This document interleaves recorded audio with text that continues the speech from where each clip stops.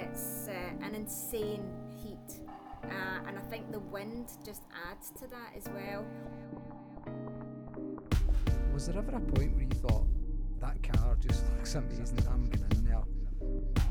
That's hard to get your head around when you're so used to like seeing crew like 8, 10, 15 miles into a race.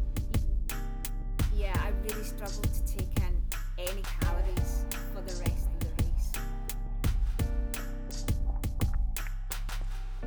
Hi, it's Paul. Welcome to the Pylon Ultra Pod, and welcome back if you've been here before. This isn't, as you'd likely expect, the start of the next series of our shorter sprint pods, but it's yet another bonus episode, following on from our most recent conversation with John Connolly, talking about his 100-mile journey and the iconic Western States 100 race. That's always going to be a difficult one to top, but we just couldn't miss the opportunity to talk about another one of the iconic American ultra races. We also couldn't miss the opportunity to again talk to one of the most accomplished, consistent and hard as nails long distance ultra runners in the UK, who also happens to be a friend of ours and a coach at Pylon. I am of course talking about Badwater 135 and the one and only Debbie Martin Consani. So before James and Debbie join the call, for anyone who maybe hasn't followed ultra running for very long or really delved into the history of the sport, Badwater's claim is that it's the world's toughest foot race.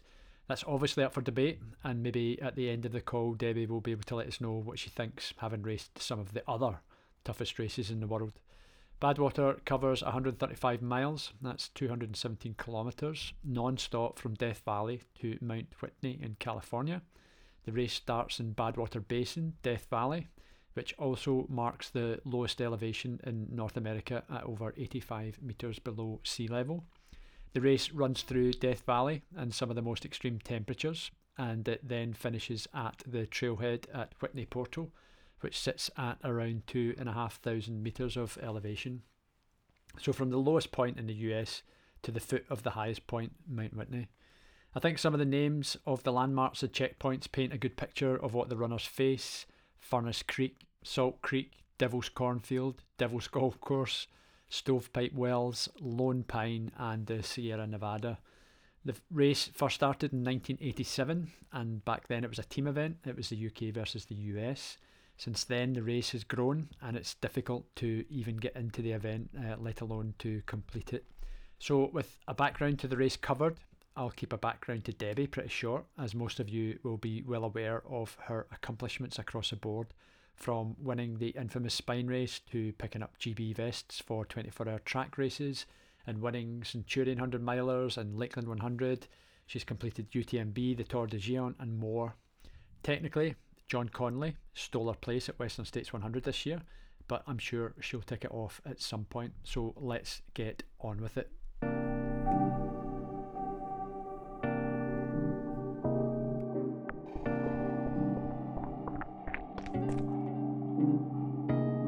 James, how are you doing in sunny Croy? I'm doing exceptionally well, Paul. I had a couple of weeks holiday, a couple of days in Blairgowrie. Well, a few days in Blairgowrie, which was amazing. And then we took the kids to Portaventura, and I was almost sick after the fifth roller coaster. Ewan's got to the age where he loves them. I've got to the age where I regret Ewan getting to that age. Yeah, how you doing? I'm okay, mate. I'm okay. How was the food at Fortaventura? I went there years ago with a first ever girlfriend, I think. We thought we're dead grown up, and yeah, it was weird when I think back at it now. It was Portaventura, right? Portaventura, sorry, I think you said Fortaventura. No, and the food was good. It was one of those all-inclusive gigs. But we went to a restaurant which you can use your vouchers for, and I'm vegetarian. And there was one vegetarian option, and it was like a meat substitute thing. So I ended up having a roll in guacamole for my dinner, and it was actually quite nice. But that's Spain for you, right? There's not a lot of veggie options in some of the restaurants. No, they don't love the vegetarians or the vegans, even more so. Yeah. Anyway, let's crack on. Debbie, thanks so much for agreeing to do this. Thank and you. Giving up some of your precious time for Thank all you. the It's lovely ultra to see you geeks like us. Yeah. We're all fascinated to hear about Badwater, I think, and really excited about it. So I'm not even sure where to start with this incredible adventure. I think when we last spoke on the podcast, It was on the back of your win at the Spine race, and I Sure. think I touched on it earlier in the introduction. I think your heart was probably really set on doing Western States this year, and maybe even if that ticket had come out and you'd have got your place on Western States, you might not have wanted to race the Spine. But as we often say, some things happen for the best, maybe, and in some way you were probably guided towards those days you spent on the Pennine Way, Yeah. and then on to Badwater. So I'm just keen to understand how it came about, and when did you know you would be heading for Badwater, and have you forgiven John Conley for stealing your Western States place? Yeah, I mean, as I alluded to before, if I got a place in Western States, I wouldn't have done the Spine race because the Spine takes quite a long time to recover from, and I knew if I finally got my place in Western States, then I'd want to just put all my eggs in one basket. So even before that, I was super thankful that that decision was made for me because it meant I had the best experience out on the Spine. But Yeah. it also meant that when I applied for Badwater, which was a week after the Spine, just on a kind of like, I got something in my head and the ball started rolling, and before I knew it, I'd applied, and I'm pretty sure I only got a place in Badwater because I had won the Spine. I think the race director knew that I'd won the Spine, and the selection process for the race is everyone just applies, and the race director selects the 100 people, invites the 100 people along to the race. The selection process is not about elites and, well-known runners. I think it's pretty much based on the people he thinks will actually finish the race, because above all, that's the most important, and making sure that people are prepared and safe to be out there. So yeah, I applied thinking, oh, I don't know, and then when I watched the race announcement, he did say that 50 places had rolled over from people who couldn't travel in the previous year, which means there was only 50 places available. So I wasn't quite sure, and then when my name was announced, I was kind of like excited stroke petrified. So yeah, that's how I found myself getting a place on Badwater, and it's one of those races that's been on my radar for a long time, and if anyone had said to me, what races would you like to do, Badwater and Western States would be really high up there. Western States, I knew one day they will eventually let me in, but Badwater's kind of one of those things that was kind of more of a dream that maybe wouldn't happen. So yeah, trust the universe, as I say. So I was pretty thankful that things worked out the way that they were meant to be.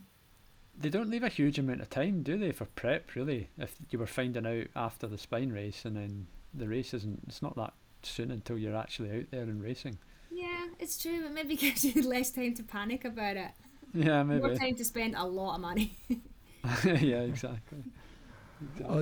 Debbie, I mean, it was really interesting. So we chatted and we talked a wee bit about your training for the Spine, right? Which is pretty easy to train for in Scotland because it's just run about in the bog, right? Badwater's slightly different. I ran for a couple of days when it was warm over here, and I was nearly dead. And then you're posting up my Instagram, hey, it's 57 degrees, and that's the one that you double and add 28 to for anyone who's listening. So it was like that goes to the big number. And it was 19 degrees in this pod today that I'm in, and I had the fan on. And you're running in that heat. How did you train and prep for that? And what was your focus? Because you've went from the Spine, so the endurance is there, but how do you move from running in winter in the UK to the warmest place on earth? It befuddles me. Yeah, it's not the obvious race No. bounce, that's for sure. I guess with all these all these races where you're really pushing yourself out of your comfort zone. You're out of your comfort zone because you're going to be faced with something that you aren't prepped for, haven't experienced, or haven't trained in. So for something like the Spine and Badwater, it's probably best to focus on your weaknesses. So for the Spine, my weakness was always going to be, being out navigating in the dark with a big pack. So my focus was always training with a big pack because that was something that I hadn't really prepped for. So with Badwater, there's 135 miles, there's 15,000 feet plus of climbing. So you go over 3 mountain passes. But the miles, the climbing, the road, I've done that inside out for 20 years. So I knew that I didn't really need to go and churn out big miles and go climbing up hills. So I really had to focus on the heat because that was going to be my weakness. So in my application form for Badwater, they ask you, you know, why do you want a place, or why should we give you a place? And I just wrote, I'm Scottish, I'm ginger, and I don't belong in Death Valley. And that's all I put. And that pretty much summed it up Yeah. of why I wanted to go and maybe why they should just give me a place. So I just had to focus on the heat, and I had to get creative because, as you alluded to, in Scotland, we just don't have high temperatures. I think the highest I trained in before heading out to the US was 19 degrees. And that was just one day because I do a lot of my training in the morning, so it was like 8, 9, 12 degrees. So I did some sessions in a heat chamber over at the University of the West of Scotland, and I spent a lot of time sitting in an 80-degree sauna at David Lloyd. So I joined the gym just to sit in the sauna. So people would come into the sauna and they'd be asking me what workouts I've been doing, and I'm like, I've never been in the gym in here. I literally just come in here and sit in the There's a sauna. gym? I literally They're like, walk she's so through the lazy, gym. that woman. You know, she's like, okay. So I just come here and sit in the sauna and fry. And then I kind of built a DIY heat chamber in my garage. So I have a treadmill in the garage. So at the bottom of the garage, I blocked off a section with the tarpaulin that I bought from Amazon, and put in some fan heaters, and just got on the treadmill, and I could get that up to about 38 degrees. So yeah, that was a kind of mixture of things that I had to do, and just like going to the university in that heat lab, I had some tests as well for like my heart rate, my speed, my effort levels, my core temperature, and I only did a couple of those sessions, but it improved every single time that I went. So it just gave me a little bit more confidence, and I felt mentally and emotionally prepared as well as physically going into the race, because I knew that I was doing the best that I could with what I had. So, talking about being emotionally and mentally prepared, Debbie, and before we actually talk about the event itself, you didn't exactly have a stress-free peak training block like you normally do before your big events. And it's totally cool if you don't want to talk too much about this, so please say as little or as much as feels comfortable to you. Obviously, there was a big family concern out of the blue, and what you had to face must have been one of the hardest things for you to deal with in life, let alone still having some prep for a race going on in the background as well. And fortunately, as horrendous and potentially serious as it was, the outcome has been okay overall. And it feels like we can't really tell your Badwater story without hearing about the accident first. Now, races obviously are a relatively safe test of strength and character, but what happened with Cairn was the real deal for you and for Marco as well. So can you maybe tell us a wee bit about what happened that day? Yeah, so the top line, about a month before the race, I had a phone call from our 13-year-old son, Cairn, when I was at work, and he was hysterical down the phone, saying that he'd been near a rail line and he had burnt his leg. And so I jumped in the car and I drove straight there. It was only like 10 minutes away. I found him on Find Friends on your iPhone, went straight there, basically massively underestimating what I was just about to face. I thought I was going to get there, give him a bollocking and throw him in the back of the car for being so stupid. When I got there, there was 2 ambulances had already got there, so someone had heard him and phoned the ambulance, and but nobody could get in at him because he'd climbed the fence and climbed some trees, and then decided he wanted to climb. My son's a really keen climber and he's also very reckless, and he decided he wanted to climb over this pipe that was on a bridge that went over the rail line, and as he was climbing it, his foot hit something live. Basically, he didn't hit the overhead line because he wouldn't be here to tell the story, And by the time the fire brigade had to come and cut the fence to get him out, when the fire brigade arrived, they duly informed us that they thought they were coming to pick up a body, that nobody should survive that amount of voltage. So when he got into the ambulance, his whole right leg had been burnt and his body was 10% electrical burns. And so by the time we got to A&E, there was a trauma room with 25 medics waiting for him. And his leg, what initially looked like sunburn, had already started to blister and basically melt, is the best way I can describe it.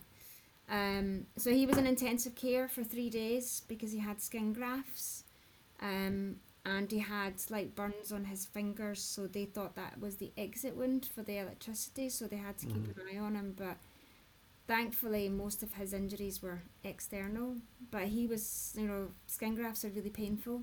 And so he was in hospital, in the kids hospital in Glasgow, for 8 days. And so he had a lot of treatment, so physio, podiatrists, surgeons, nurses, doctors, psychologists, you name it, they were coming in and out. So we spent 8 days basically sitting in the hospital with him.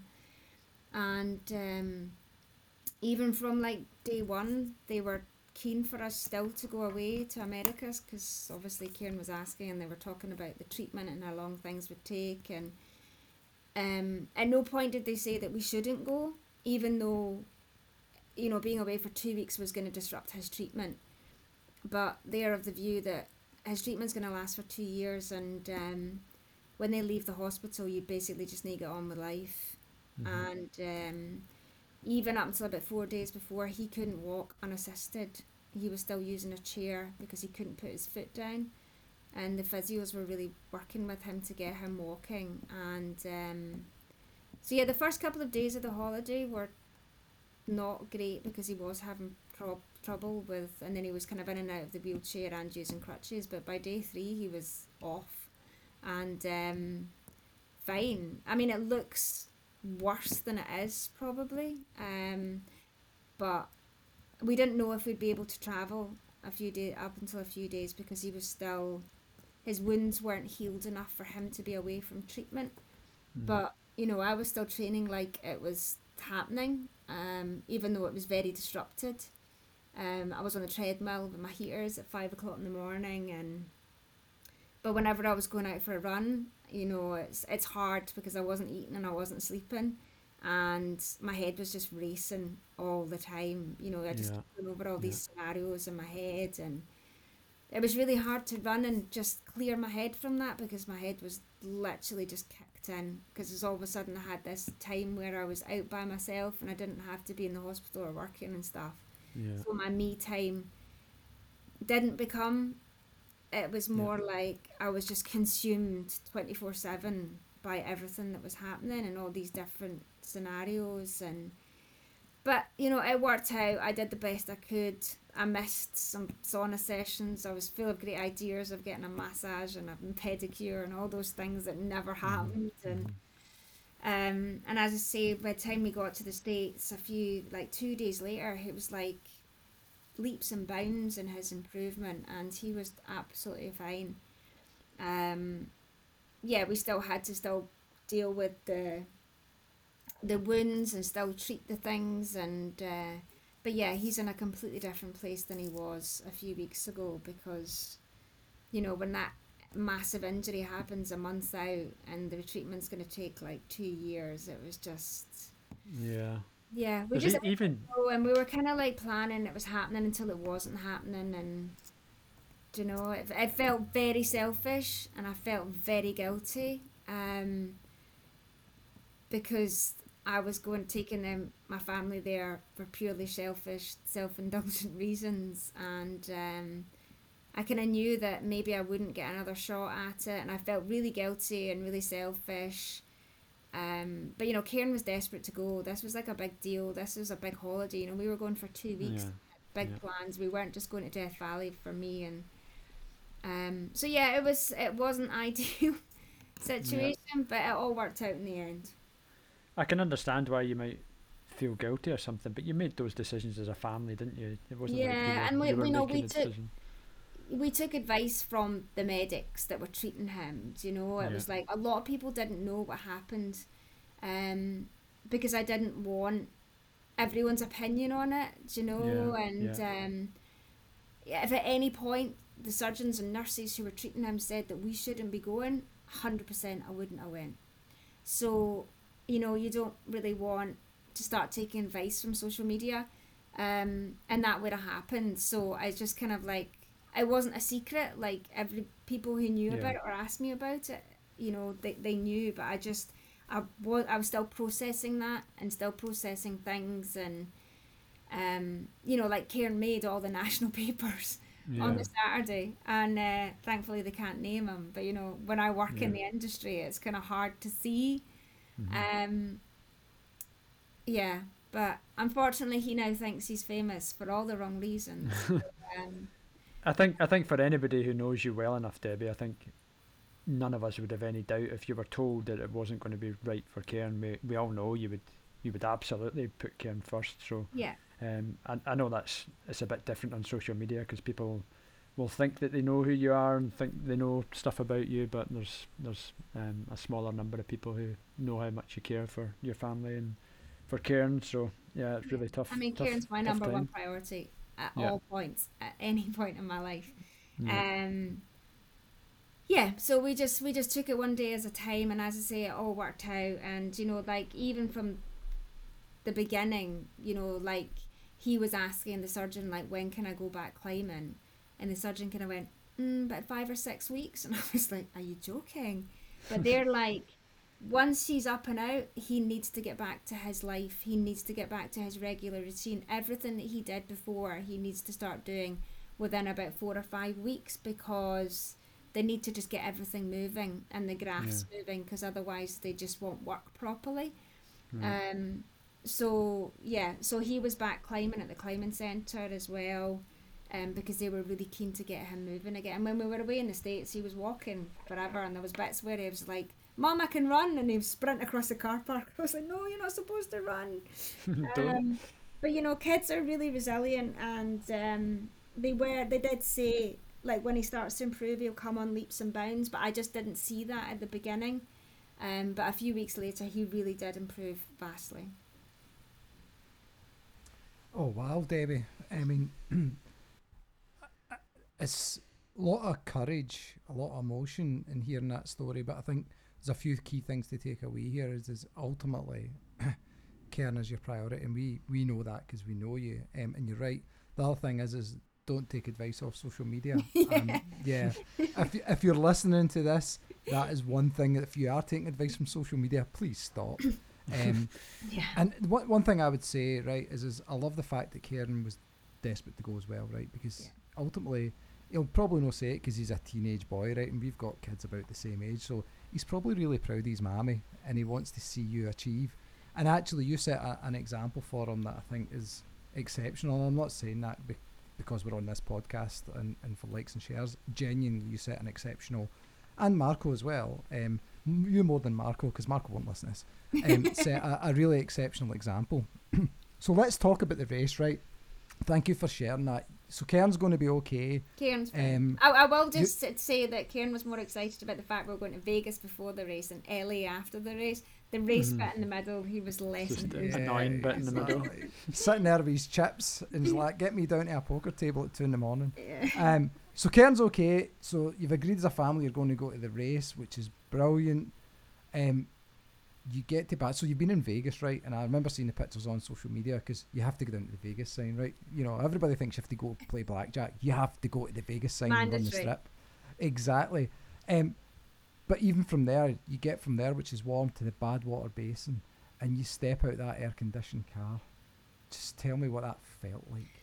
Yeah, I mean, it was still a shock, despite the fact I'd done like months of heat training.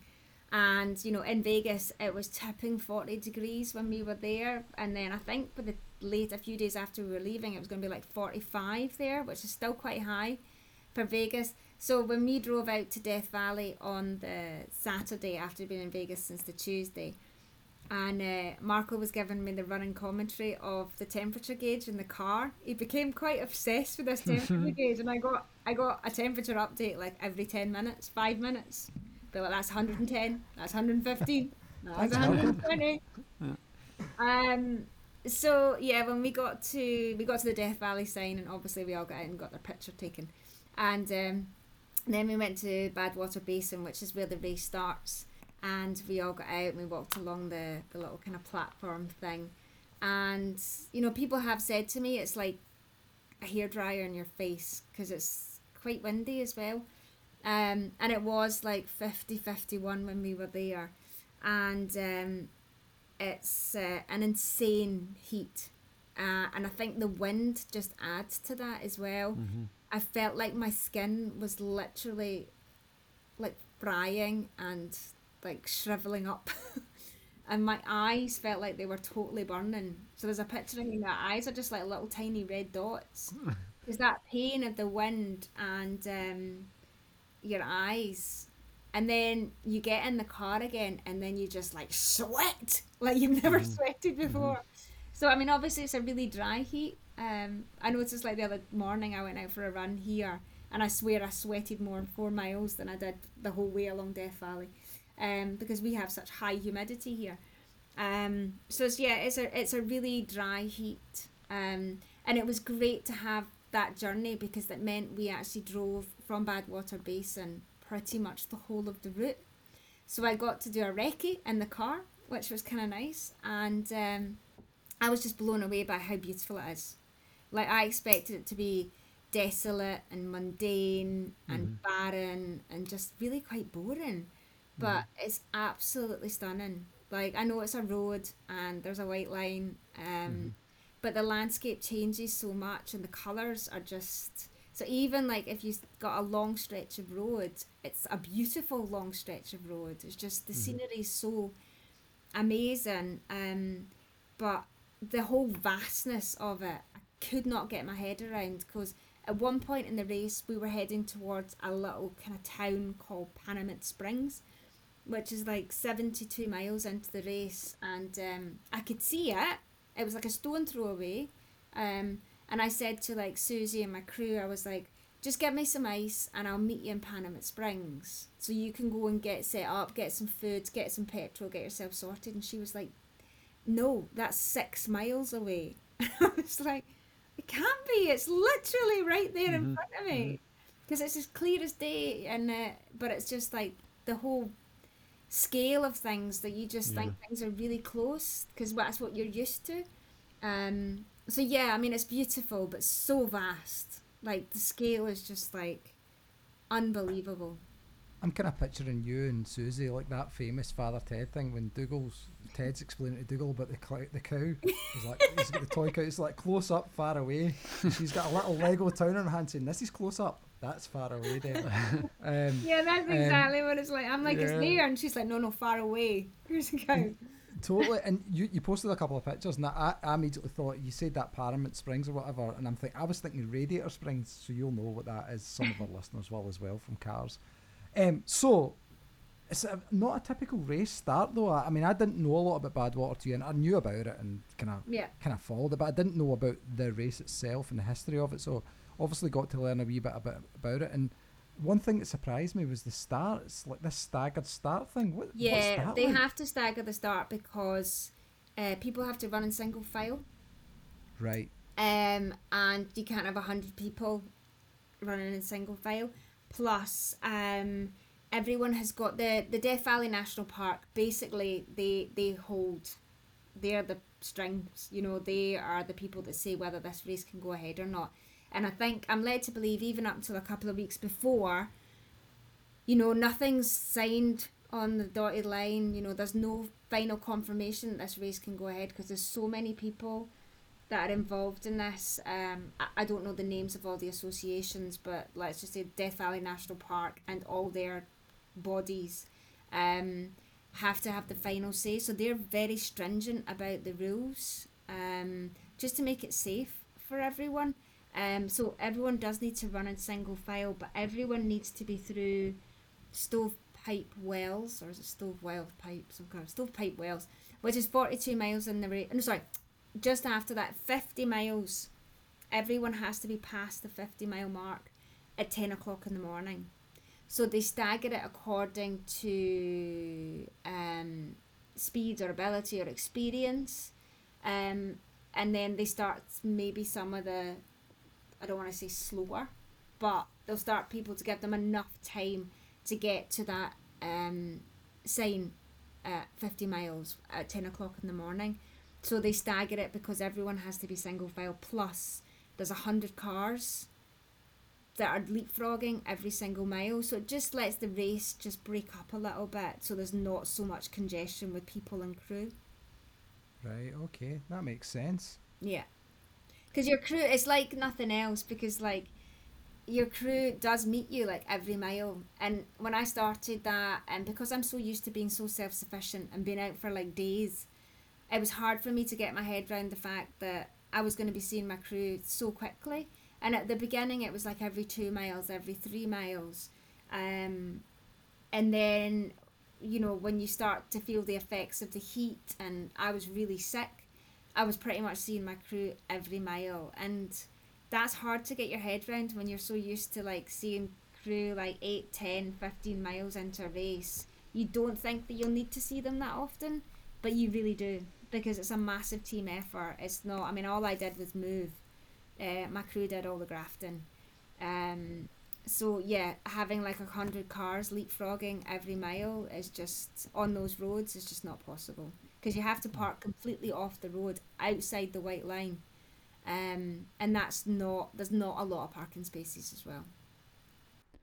So you mentioned there, Debbie, about feeling a bit sick and stuff like that. I'm quite keen to understand how you felt maybe in that first 20 miles. I know you would have been nervous at the start, and there's just kind of normal feelings you get, and I'm sure you were worried about the heat and all the stuff that you've maybe not faced before. You're not probably nervous about the distance or anything like that, but that first 20 miles, was everything going to plan? How did you feel in Yeah, your I mean, mind? I was nervous, but I was more kind of nervous excited, not nervous I'm gonna die type nervous, Mm-hmm. like I'm Mm-hmm. sometimes when I do the spine. And that was because I knew I had my crew with me the whole time, so I wasn't going out into the great unknown by myself. I was going out into the great unknown with 4 people who were there to help me. So it was a different kind of nervous.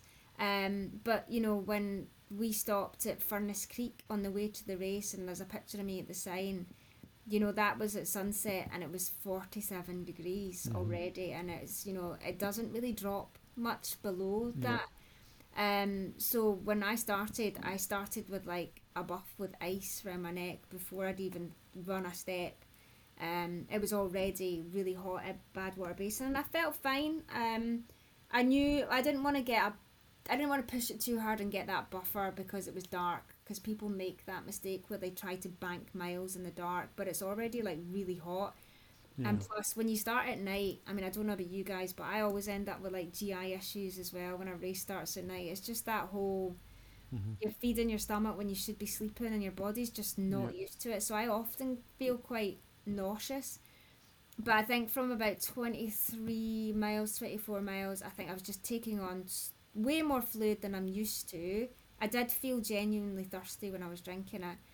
And then just the heat, and, you know, just going through the night, and I was pretty sick, like the worst I've ever been, for about 15 miles after that, maybe 20 miles. And there was a couple of times later on. Um, so basically everything I'd taken in ended up on the side of the road, and subsequently that happened for quite a while. And yeah, I really struggled to take in any calories for the rest of the race, pretty much. I could only really drink. I tried to take some gels, but I was just gagging, and that Mm-hmm. was just like a trigger for me to be sick again. And so yeah, I was trying to take gels and water. In hindsight, when I look back, I have literally no idea how I managed to finish that race on what I'd actually consumed. Yeah. You know, when I was Yeah. being sick, I was down to the bile stage. Yeah. Sorry for the graphics, but that just shows there was absolutely nothing in my stomach. So yeah, I think my crew got very excited because I had like 10 centimeters of a banana at one point. Yeah. Yeah. Um, but yeah, I mean, I was drinking fine, and obviously I was bringing a lot of it back up. But you know what? I'm not alone. It happens to a lot of people in Badwater. I think it's a rite of passage if to do Yeah. the Badwater. Everyone's got to have a vomit somewhere along the line. Um, but yeah, sometimes when you're sick, you feel better. But I was just like really depleting any energy supplies that I actually had. That's insane. So you mentioned your crew there. You obviously had Marco, who's your husband, and Susie, who's a friend, and I think you had one other kind of local American guy or Yeah, it's a whatever who guy helped called you out as well. James who'd put on the Facebook group that he was looking to help out, and so I got in touch with him because I knew we Hmm. needed an extra person because there was actually a documentary they're making on Badwater, and they wanted to give one of my crew a camcorder. And I thought, well, if they've got to do that and look after me and drive and various things, it would be good to have another person on hand. Yeah. And it worked out really well. They all got on swimmingly. They had a great time. They all had those in jokes that I didn't know about the next day. They're all Was quite this all the nerdy. Star Wars? Was that all the Star Wars stuff or something they were Yeah, going about? yeah, they're all Yeah. quite really. I noticed in the drive out they were all like really nerdy, and I thought they're just going to get on brilliantly. Um, but they were amazing. I mean, as I say, I've never had a race where I've had to rely so much on my crew, other than someone offering me a gel and me refusing it, which is pretty much my standard race strategy. Um, so to go into something like that, I mean, your crew is, I know it's probably been said a million times, but it's a massive team effort. Hmm. It's the crew have to work really hard. You know, they were like, I had pacers with me probably from about 40 miles to about 42 miles to about 84, and then I just wanted to do the last like 50 by myself because I was kind of in my groove and I was feeling okay. But you know, during those dark times, you know, they kept me company. I didn't need a pacer as such, but I think it was good to have people there, and they wanted to be out and running in the race as well because people want to crew that race because they want to get a little shot of running in Death Valley as well. Hmm. Um, but they were all just amazing, absolutely amazing the whole time. Like the fact that they have to stop every mile and try and patch me up and look after me and offer me various things that I won't take. It's pretty exhausting for them for sure. So yeah, it's a massive team effort. I can imagine. And I guess even bringing someone new into the team, you can worry about that dynamic a wee bit, right? What I mean, with a name like James, right? We know he's probably solid, but even at that, adding somebody new in is it's a stress, right? I've But never it's one you even, have yeah, to I have. mean, I had a conversation with him, and but he's crewed at the race before, and to me that was like really Yeah, important. And Susie had crewed twice before, and that knowledge is so invaluable because it's just like nothing else that you've ever dealt with. So you really need people who've got experience. You know, even just looping back to the bit where we talked about the application process. I mean, mostly people only get in because they've crewed at the race and they've almost like earned their stripes out in yeah. Death Valley. And I hadn't done that. So I was like in the back door, I think, type thing when I went through the application process. So again, I was quite surprised that I got a place because I hadn't been out there. And again, you know, just going back to saying that the race director just wants to make sure people finish it above everything. It's not necessarily about, you know, bringing together this elite group of athletes to go out and smash his race. And that's one of the things that he wants to make sure that people can finish it is because they've been out on the course and they've learned by either crewing or pacing in the past, that allows them to have that experience to be able to go on and complete the race. So having Susie there, who's been there a couple of times, and James, who'd done it, you know, it was quite a few years back. So even things like sorting out the car and where to get ice and what to do with the ice and how to store all the products and what we might need at various points along the race, and it was really invaluable having them there because although Marco's crewed for me before and he knows how to deal with me on a personal level, how to actually manage that heat, not just for me but for them as well. You really need someone who's got experience. Indeed. Oh, it sounds like a blessing. Um, Talking about crew, right? and I'll probably talk a wee bit about attrition in the race. And you've already talked a wee bit about it, being sick. But as you say, it's a rite of passage. It's like, it's not will this happen, it's when will this happen, almost in an event like that. Yeah. But this idea of seeing your crew every mile, was there ever a point where you thought, that car just looks amazing, I'm going in there? Yeah, you're allowed in your car. Well, are you? Can't, yeah, I know, it's really bizarre. Because I didn't think that would be possible. But you are allowed to go, but you're not allowed to go in a moving car, obviously. Of course. And I know, like, subsequently there's been a lot of chat about the female who broke the course record, and even from day one, from the beginning, I was pretty confident she was totally legit, because she's got a lot of credibility, and she passed me like a train, and she was like super friendly and so nice, and obviously I heard her speaking before and after the race. But it would be so easy to cheat in that race, like unbelievably, because you are allowed to sit in the car. I went into the car quite a few times and stuck my head over the side and a wee vomit. But there was bits where I just thought I just need to lie down for 5 minutes because my head's spinning. And I did go in the car, but yeah, I mean, it's insanely easy to think that your crew could just be like, but nobody would do that. We know athletes, and we know nobody would do that. And you would have to have 4 people in your crew who would allow you to cheat. And let's be honest, you're never going to find 5 people who think that's a good idea. But you are allowed to sit in your car, and I did sit in the car probably on about 5 or 6 occasions, just for like 5 minutes, even just to sit with aircon, and just lie back in the passenger seat. So an aircon injection. I'm just thinking, Deb, with some of the people we know, if they were crewing for you, they'd probably drive you a mile back up the road just for a laugh. We're adding a mile on. Reverse. They'd be like, yeah. but Not yeah. you can move in the car. Yeah, we're going back to Radiator Springs or whatever it is. Radiator Like, that Springs. so obviously, talk to me a bit about being sick, right? And I don't think it was really interesting the way you described the course, because I think everyone thinks it's a road, so it's just this big flat stretch, right? And we talk a wee bit about that as well in terms of the elevation. What was the toughest or the lowest point of the race for you? I think the toughest bit, well, there's quite a few bits. So let's talk about the time when I was being sick, because in my head, I'd almost got it in my head that I wasn't going to make this cut off at 50 miles because I couldn't possibly run while being so sick. Obviously, I was a massive drama queen and I was hours ahead of it, so that was fine.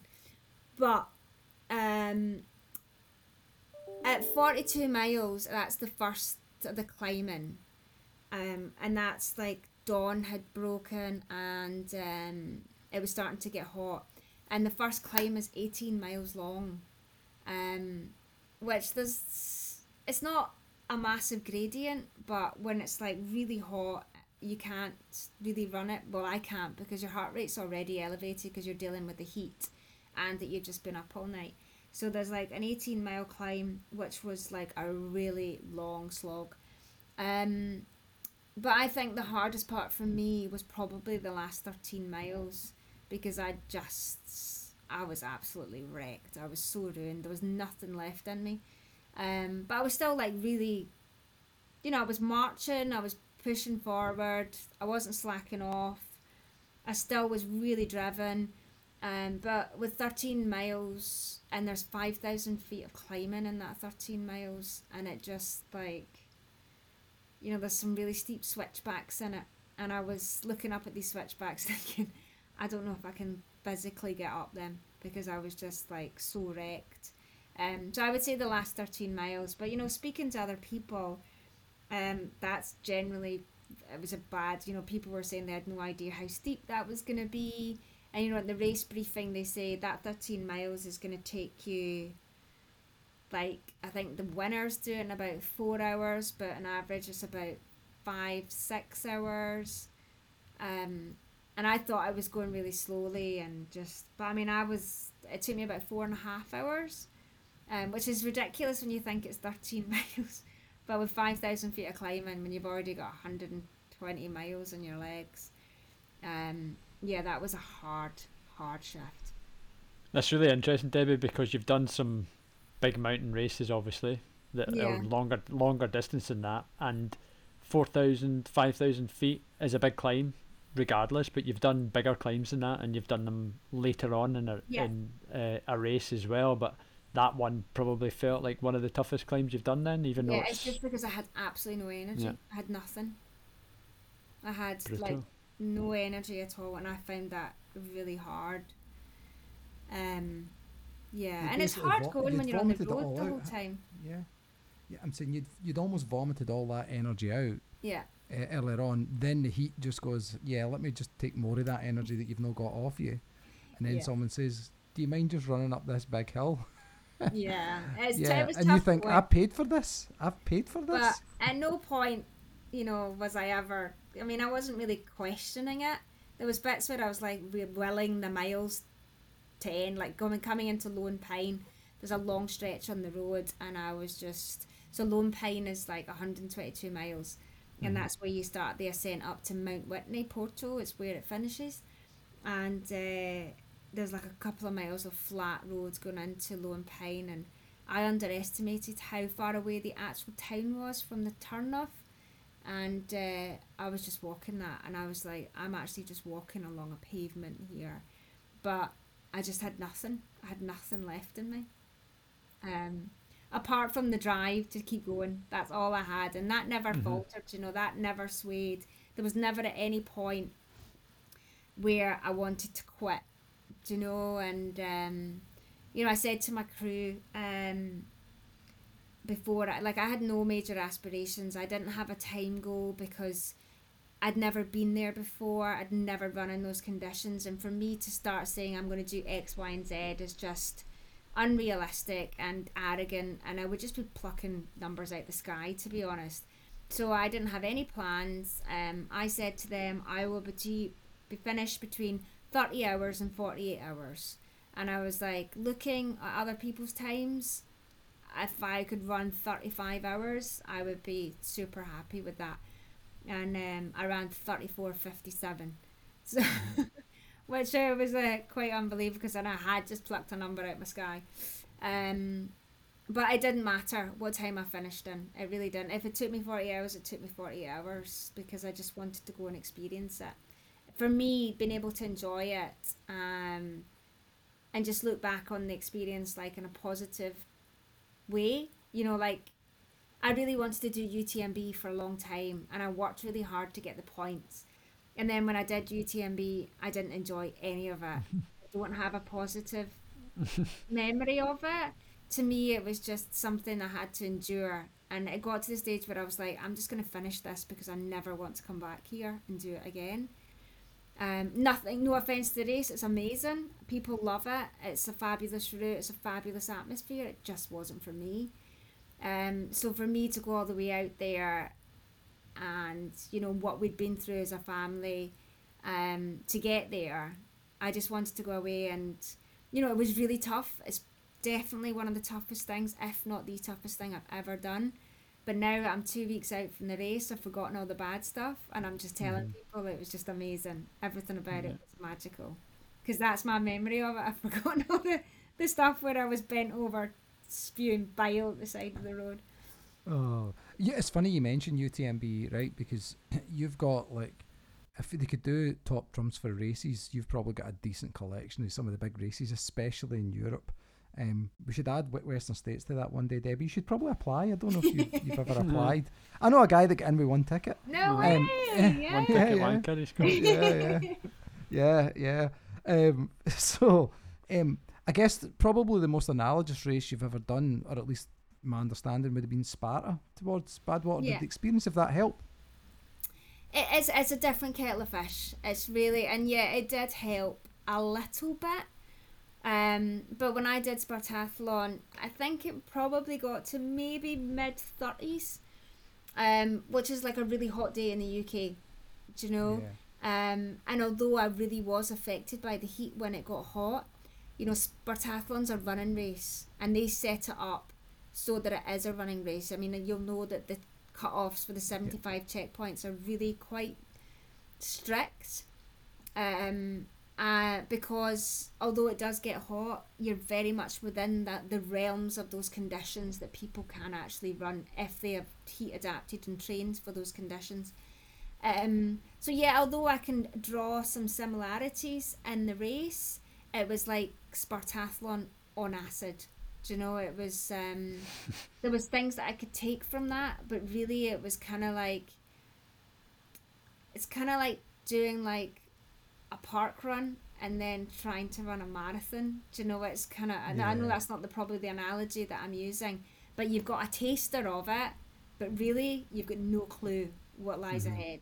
Um, so although, you know, some things I did in training that I did for Spartathlon, but I ramped it up about tenfold because it's just the difference between like 32 and 30 degrees and 50.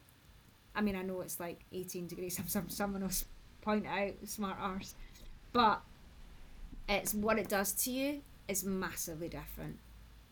You know Yeah. what it does to your effort levels and what it does to your heart rate and Mm-hmm. digestion, and even just having that sun against your skin. It's Yeah. literally like being stabbed. I know I've been mocked to death for my white leggings. I'm gonna get white leggings going, by the way. So, Watch this space. watch this. Next summer, everyone's gonna wear Uh-huh. white leggings. But I had like after the first night when it was like really hot, I had this awful heat rash on my legs. Like my legs looked like were totally red with this prickly heat rash. And having the sun against my skin on my legs, I had to put the leggings on um, to stop that because it really pierces your skin. And you know, I did like cover up, so I had like arm sleeves and I had a neck like the Sahara hat, and I wore my dazzling white leggings, which of course quite a star. But having the leggings on and you know spraying them with water, even when they were dry, it was still so much cooler and Mm-hmm. using up so much less energy than having the sun directly piercing on your skin. So yeah, I mean, although I could take some kind of similarities from Spartathlon, um, yeah, they're kind of worlds apart. And Spartathlon, they choose like a really, I don't want to say elite field, but you know, they'll choose the people who are going to finish it within that really strict deadline. Um, but whereas Badwater, so once you get by 50 miles, it's quite generous. The cut-offs are Mm-hmm. quite generous thereafter, whereas you're really chasing cut-offs all the time in Spartathlon. You're really aware of times and distance and so yeah. Interesting. I'm really conscious of your time, Debbie, and you as well, James. So I had one bigger question I wanted to touch on, which I think is quite an important one and maybe a useful one for listeners, and it's around how you really manage to tough out races, right? And for me, I've coached you now for a number of years and stuff. I think there's maybe been a slight change in the last 18 months or so, and it's some of the stuff that you do before a race that really sets you up for getting through the toughest events, right? And I'm not just talking about what training sessions you're doing and all the heat stuff and whatever. I think it's a lot to do with setting clear expectations of yourself, maybe. And I'd love to talk a wee bit more about what that really is. So, obviously, I speak to a lot of athletes before the races. I had a really good example recently. I won't name the individual, but to cut a long story short, he was going into a race that they've done before, right? And it was a kind of B race for them. And they had a real focus race, maybe 10, 11 weeks after this race that they were doing, this kind of 100 miler. So we had a long open conversation about the first race being one that they were going to be really relaxed about. There's no big expectations. They're going to be super chilled, enjoy the experience, and if there was any kind of niggles or any real problem in the race, they would be happy to pull out after 60 miles and stuff like that. So we both kind of knew what the plan was. We'd both agreed that. We did honest and open conversations about it. So turns out the race was a pretty tough one for that individual, but he decided not to quit and finish the race and whatever, right? After a few physical challenges. And then we spoke after the race, and he was like, I just did a terrible race. I didn't enjoy it. It wasn't what I thought it was going to be. And then he was kind of brave and honest and open enough to say that, yes, we talked about that particular goal about just going out and staying relaxed, but he actually had set himself a goal internally that was to go quicker than he'd done it before, right? And I think we're maybe all a wee bit guilty of doing that sometimes. We'll almost put out this public expectation, but deep down we hold something else inside. And I think that's kind of changed in you a wee bit. It seems to me like you've struck the right balance, right? I'm sure you have. Like, we all know how competitive you are, right? You're a competitive athlete, and you're probably competitive with lots of things in your life, but it feels like you've got the right kind of balance. And do you kind of say that I just want to finish, but deep down there's I really need to be on the podium in this race or something? Or how have you really managed to get that balance right? Because I think it's actually one of your superpowers, Debbie. And do you think it's like, is it something that you consciously do before the race, or do you feel a greater sense of expectation because you've been so successful, or do you now think I've got nothing to prove anymore? I've already done it before. Um, there's a lot of questions in there, Paul. I know, sorry. Let me just yeah. Well, first of all, I don't race very often, as you know, because you've coached me for a long time now. And but when I do, I'm all in. So I'm not one of these people that do training races. So I'm not going to go and do a race Yeah, as a build up for another race. To me, training's training, racing's racing. Um, and yeah, so I always throw all my eggs in one basket when I'm doing a race, and I really commit and dedicate to that one event that I'm training for.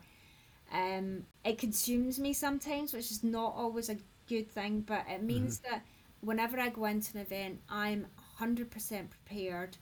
I'm so focused, I'm so driven, and yeah, I'm competitive, maybe not as competitive with other people as I used to be, but I'm very competitive with myself. yeah, Like, I do set expectations for myself, and it doesn't involve other people. So, like, when I was going in to do the spine race, I knew I was going back for a second time, and I don't like, you talked about your athlete. It's hard to go into a race and not have time expectations, because nobody wants to go in and do a race slower than they did the yeah, first time, yeah, and nobody goes in with that goal. But when I was going into the spine, it's really even more so. Like, ultras, you can't compare year to year because there's so many external factors. You yeah, can't prepare for who's going to turn up on the start line. So sometimes if you're going out to podium or compete with other people, it's kind of futile because you don't really know who's going to be there and what kind of shape they're going to be in and what kind of mental state they're going to be in and what issues they're going to have throughout the day. So to go into some of these races like the spine and go back to, I wasn't really bothered about the time that I ran before, because you can't compare yeah, once year on British year, yeah, winter to yeah, the next British winter. You know, yeah, they're so different. And I knew there was going to be like some really strong athletes in that race, and the focus was very much on them. I was kind of like on the B list, and that was fine. I was happy to be that. I wasn't offended by any stretch of the imagination, because the people who did have the focus were the people that were going to do well. And this is on the men's and the women's race. Do you know? I mean, if you looked at that start line, no one would have envisaged that Ian would have won and I would have won, because there was people who should have been much faster and much better on the day, but they weren't, and that's fine. So when I go in, I'm more competitive myself, so I set myself expectations where I want to do the very best that I can in the situation that I find myself in. And that just works out for me, because then I don't focus on other people. I don't run other people's racing. I'm not following anyone in a race. I'm not bothered about who's in front of me or who's behind me. I'm just focusing on myself. And when you're doing these big races like Badwater and like Spine, you cannot focus on other people in the race, because you'll just do your own head in, and you'll start doing things that you shouldn't be doing. Um, so I think for me, yeah, I'm not one to quit races. Like, I've been running ultras for about 15 years, and I've got very few DNFs to my name. Um, One, because I prepare properly for them, and I don't tend to have a lot of injuries. I'm really lucky that in the 20 years I probably had a couple of months out with injuries. I mean, you'll know, Paul, I yeah, very yeah, rarely take, and that's because another thing, when I'm going into a race, when you just park your ego, when I'm training, I also park my ego, because I don't give a flying fuck who follows me on Strava and thinks I'm really slow in my Yeah, recovery runs. yeah, I just yeah. don't care. Like most of the time when I go out in my training runs, I'll flip my watch onto Ascent. You know, that's the only thing I'll have on my watch all the time of Yeah, day. yeah. Because when I go out to do my recovery runs or my runs in the morning, I'm not going to say, oh, I run recovery runs at that pace, because that's ridiculous. Because you can't set a pace on a recovery run. It's a feeling. It's not something that's on your watch. Hmm. Um, so yeah, I mean, it's just basically I control everything from like my training to my racing, to stay within myself. So I mean, that's the reason why I don't get a life. I know I am probably quite lucky that I don't get injured very often, but I do a lot of my training miles at an easy pace and at an easy pace on what's happening that day. Um, and I guess it's just like parking your ego and just not really caring what other people think, which is I just think, I just think that's huge, Debbie, and for people listening, if you're going to take something from this podcast, is like, and something from what Debbie has achieved, it's like manage those expectations, find that right balance, and it's a superpower, Debbie. I think it's a lesson for all of us, and like even when you're talking through your approach to the spine and everything, I'm like, I wish I was running races like that as well, and I should have been for years. So it's a huge credit to you, and really amazing advice for people listening, I think. yeah. I think nowadays, you know, everyone's training is so transparent, and everyone's lives or the highlights of their lives are so transparent, isn't it? Hmm. And do you know what? If you want to follow my training, you know, be prepared to see a lot of really dull, boring runs that start in my house and do like 6 mile really slow loops. But that's the bread and butter of my Yeah, training. Do you yeah, know? It's kind of that's got me where the places that I've been to is just running really slowly from my door. Whereas I think a lot of people feel that they have to race everything, and then they just end up fatigued or injured or burst or, and yeah, it's just That needs to be the name of your memoirs. Running really slowly from my door. yeah, exactly. For a long time. from Yeah, a door and around the world. yeah. I remember I did the South Downs Way. There was a guy that was running next to me like half, but we were about halfway, and he says, "I follow you on Strava. You are really slow." I was like, "Yeah." So I beat him by 3 hours. Yeah, Um, but do you know, I think it's like you just need to run like within yourself, and like I don't look at my watch when I'm doing an easy run. I do if I'm doing like a speed session because that's important, that counts, but I just don't understand why people time or pace like easy runs. I don't get it, but then that's fine, it's just not for me, and that's why I've been in the sport for a long time, yeah, and I want to be in the sport for a long time, so Well, Paul, you've already talked to being a bit conscious at time, yeah, yeah, and yeah. Team Debbie. So there's probably a couple of other things we want to ask. So, what, you know, in one sentence, Debbie, aside from Western States, dream race or what's next? um I'm doing the arc down in the South Coast Path in January. I've signed up for that, and I might need to find something in between. I don't know why, but I've just got this drive to find something. Don't tell Paul, but I was thinking about signing up for the Glasgow Half. That might actually tip him over. It doesn't surprise me at all, Debbie, to be I'm not, honest. I don't want to tell Paul. I'm going to go Spine, Badwater, Uh-huh, half marathon. Well, uh-huh. the Antonine Trail Race half marathon will be on the 30th of October. So just give me Well, a shout. that might be good, but I've done that before, and I might use that like. Yeah, exactly. So yeah, I've got the arc, and I don't actually have a qualifier for Western States next year, so Mm. yeah, Well, there's time yet then. yeah. But no, I'm not. I'm not. I might just if I can take a bye, then I'll do that. So Cool. And we'll get to see you at our first Run with Pylon event next yeah, month I'm in super excited August. about that. You and James are going to be leading that event, and I'm excited about it. And I just wondered, are you enjoying passing on some of your ultra experience to your athletes that you're coaching now, and to anyone coming along to the event? Is that something that you Yeah, enjoy I mean, doing? Or? obviously, I coach some of the pylon athletes, and I also coach at my local running club in Glasgow. So I help coach a bunch of teenagers who are like wickedly fast. It's really inspiring to see them coming through the ranks as well. I mean, we've got kids that are like 16-minute 5k and stuff. They're insane. Yeah, obviously with the pylon athletes and just being part of that and being part of the coaching group and having that support within the coaching group as well. Yeah, it's amazing. I love it. Absolutely love it. And James, you're looking forward to the event. Do you think there's a benefit of doing these things face to face rather than just the coaching, which is mostly online? First of all, I'm really looking forward to it. I think somebody's super cool been up there with Debbie. Codename Teeth, we're going to call it, Debbie. Exactly. The two of us up there. Exactly. But no, looking forward to that because I think it's. I'm looking forward to learning off Debbie as much as anything else. But in terms of the benefits of learning face to face, I mean, look, think about learning. You can learn a lot of stuff from a book. You can learn a lot of stuff from watching and a lot of stuff from listening. But there's nothing like the experiential side of it, and it's like the seasoning. You can, it's that adds the flavour and deepens the connection and deepens it just deepens your understanding of a subject.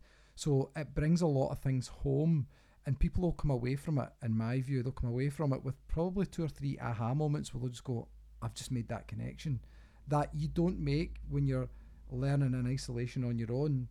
And obviously, I've got a professional experience in this, but it's that thing when you're learning with others and that diversity of thought and those conversations start to throw up, and it might not be me and Debbie they're learning from or you, it might be each other, because the experience that's in the room or the stories in the room will just make it land. So I think it's an extremely important experience, and I would fully expect some real light bulb moments to land for people. Brilliant. I think we've pretty much sold our last ticket today, so all good. Oh, We've wow. got a full event, which is... Now So we're under the that was a pressure, waste of a pitch. That was Oh, no, not at all. No. I want people to be contacting me to say, can I get on a waiting list? Never satisfied, James. Brilliant. Debbie, thank you so much. I just Thank wondered, you. is there anyone you want to thank around Badwater, or anything you'd like to say to listeners on the back of this podcast at all? Then by all means. Yeah, I mean, obviously, I want to thank my crew because they were just amazing. I want to thank you, Paul, for just being so supportive and understanding and basically putting up with me since 2015. You probably should be on the Queen's list this Christmas. And obviously, everyone at the NHS who helped us as a family for the last month or 6 weeks, and he will continue to do so. So yeah, that's it, and yeah. Brilliant. Thank you so much. Thank you. It was great to talk to you both. Cheers, Debbie.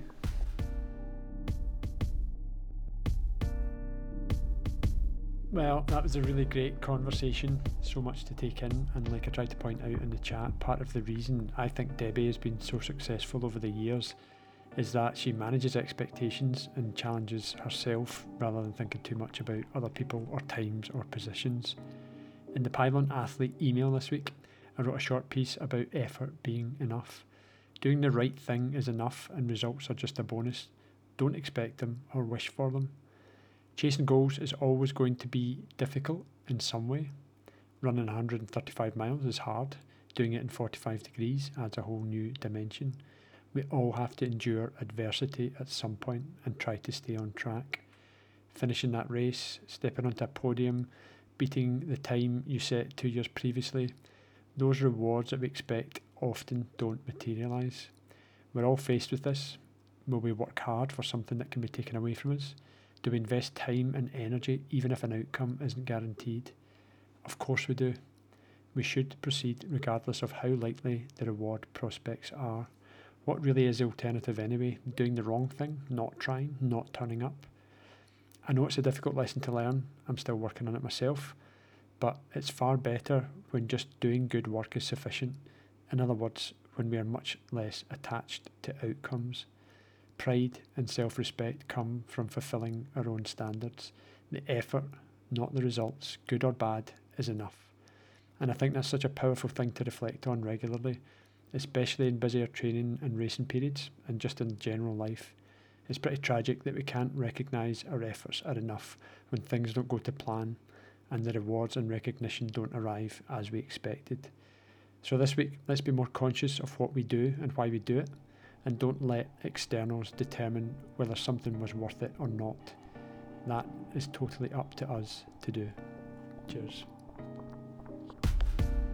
I'm Paul Giblin. And I'm James Stewart, and you've been listening to Debbie Consani. On the Pylon Ultra Pod. Boom! Yay! Brilliant, guys. Thank you so much. You You're need to keep awesome. that bit in the outtakes. Yes, Yeah. exactly. Debbie, that was brilliant. I really loved it. Loved the conversation. Thank you.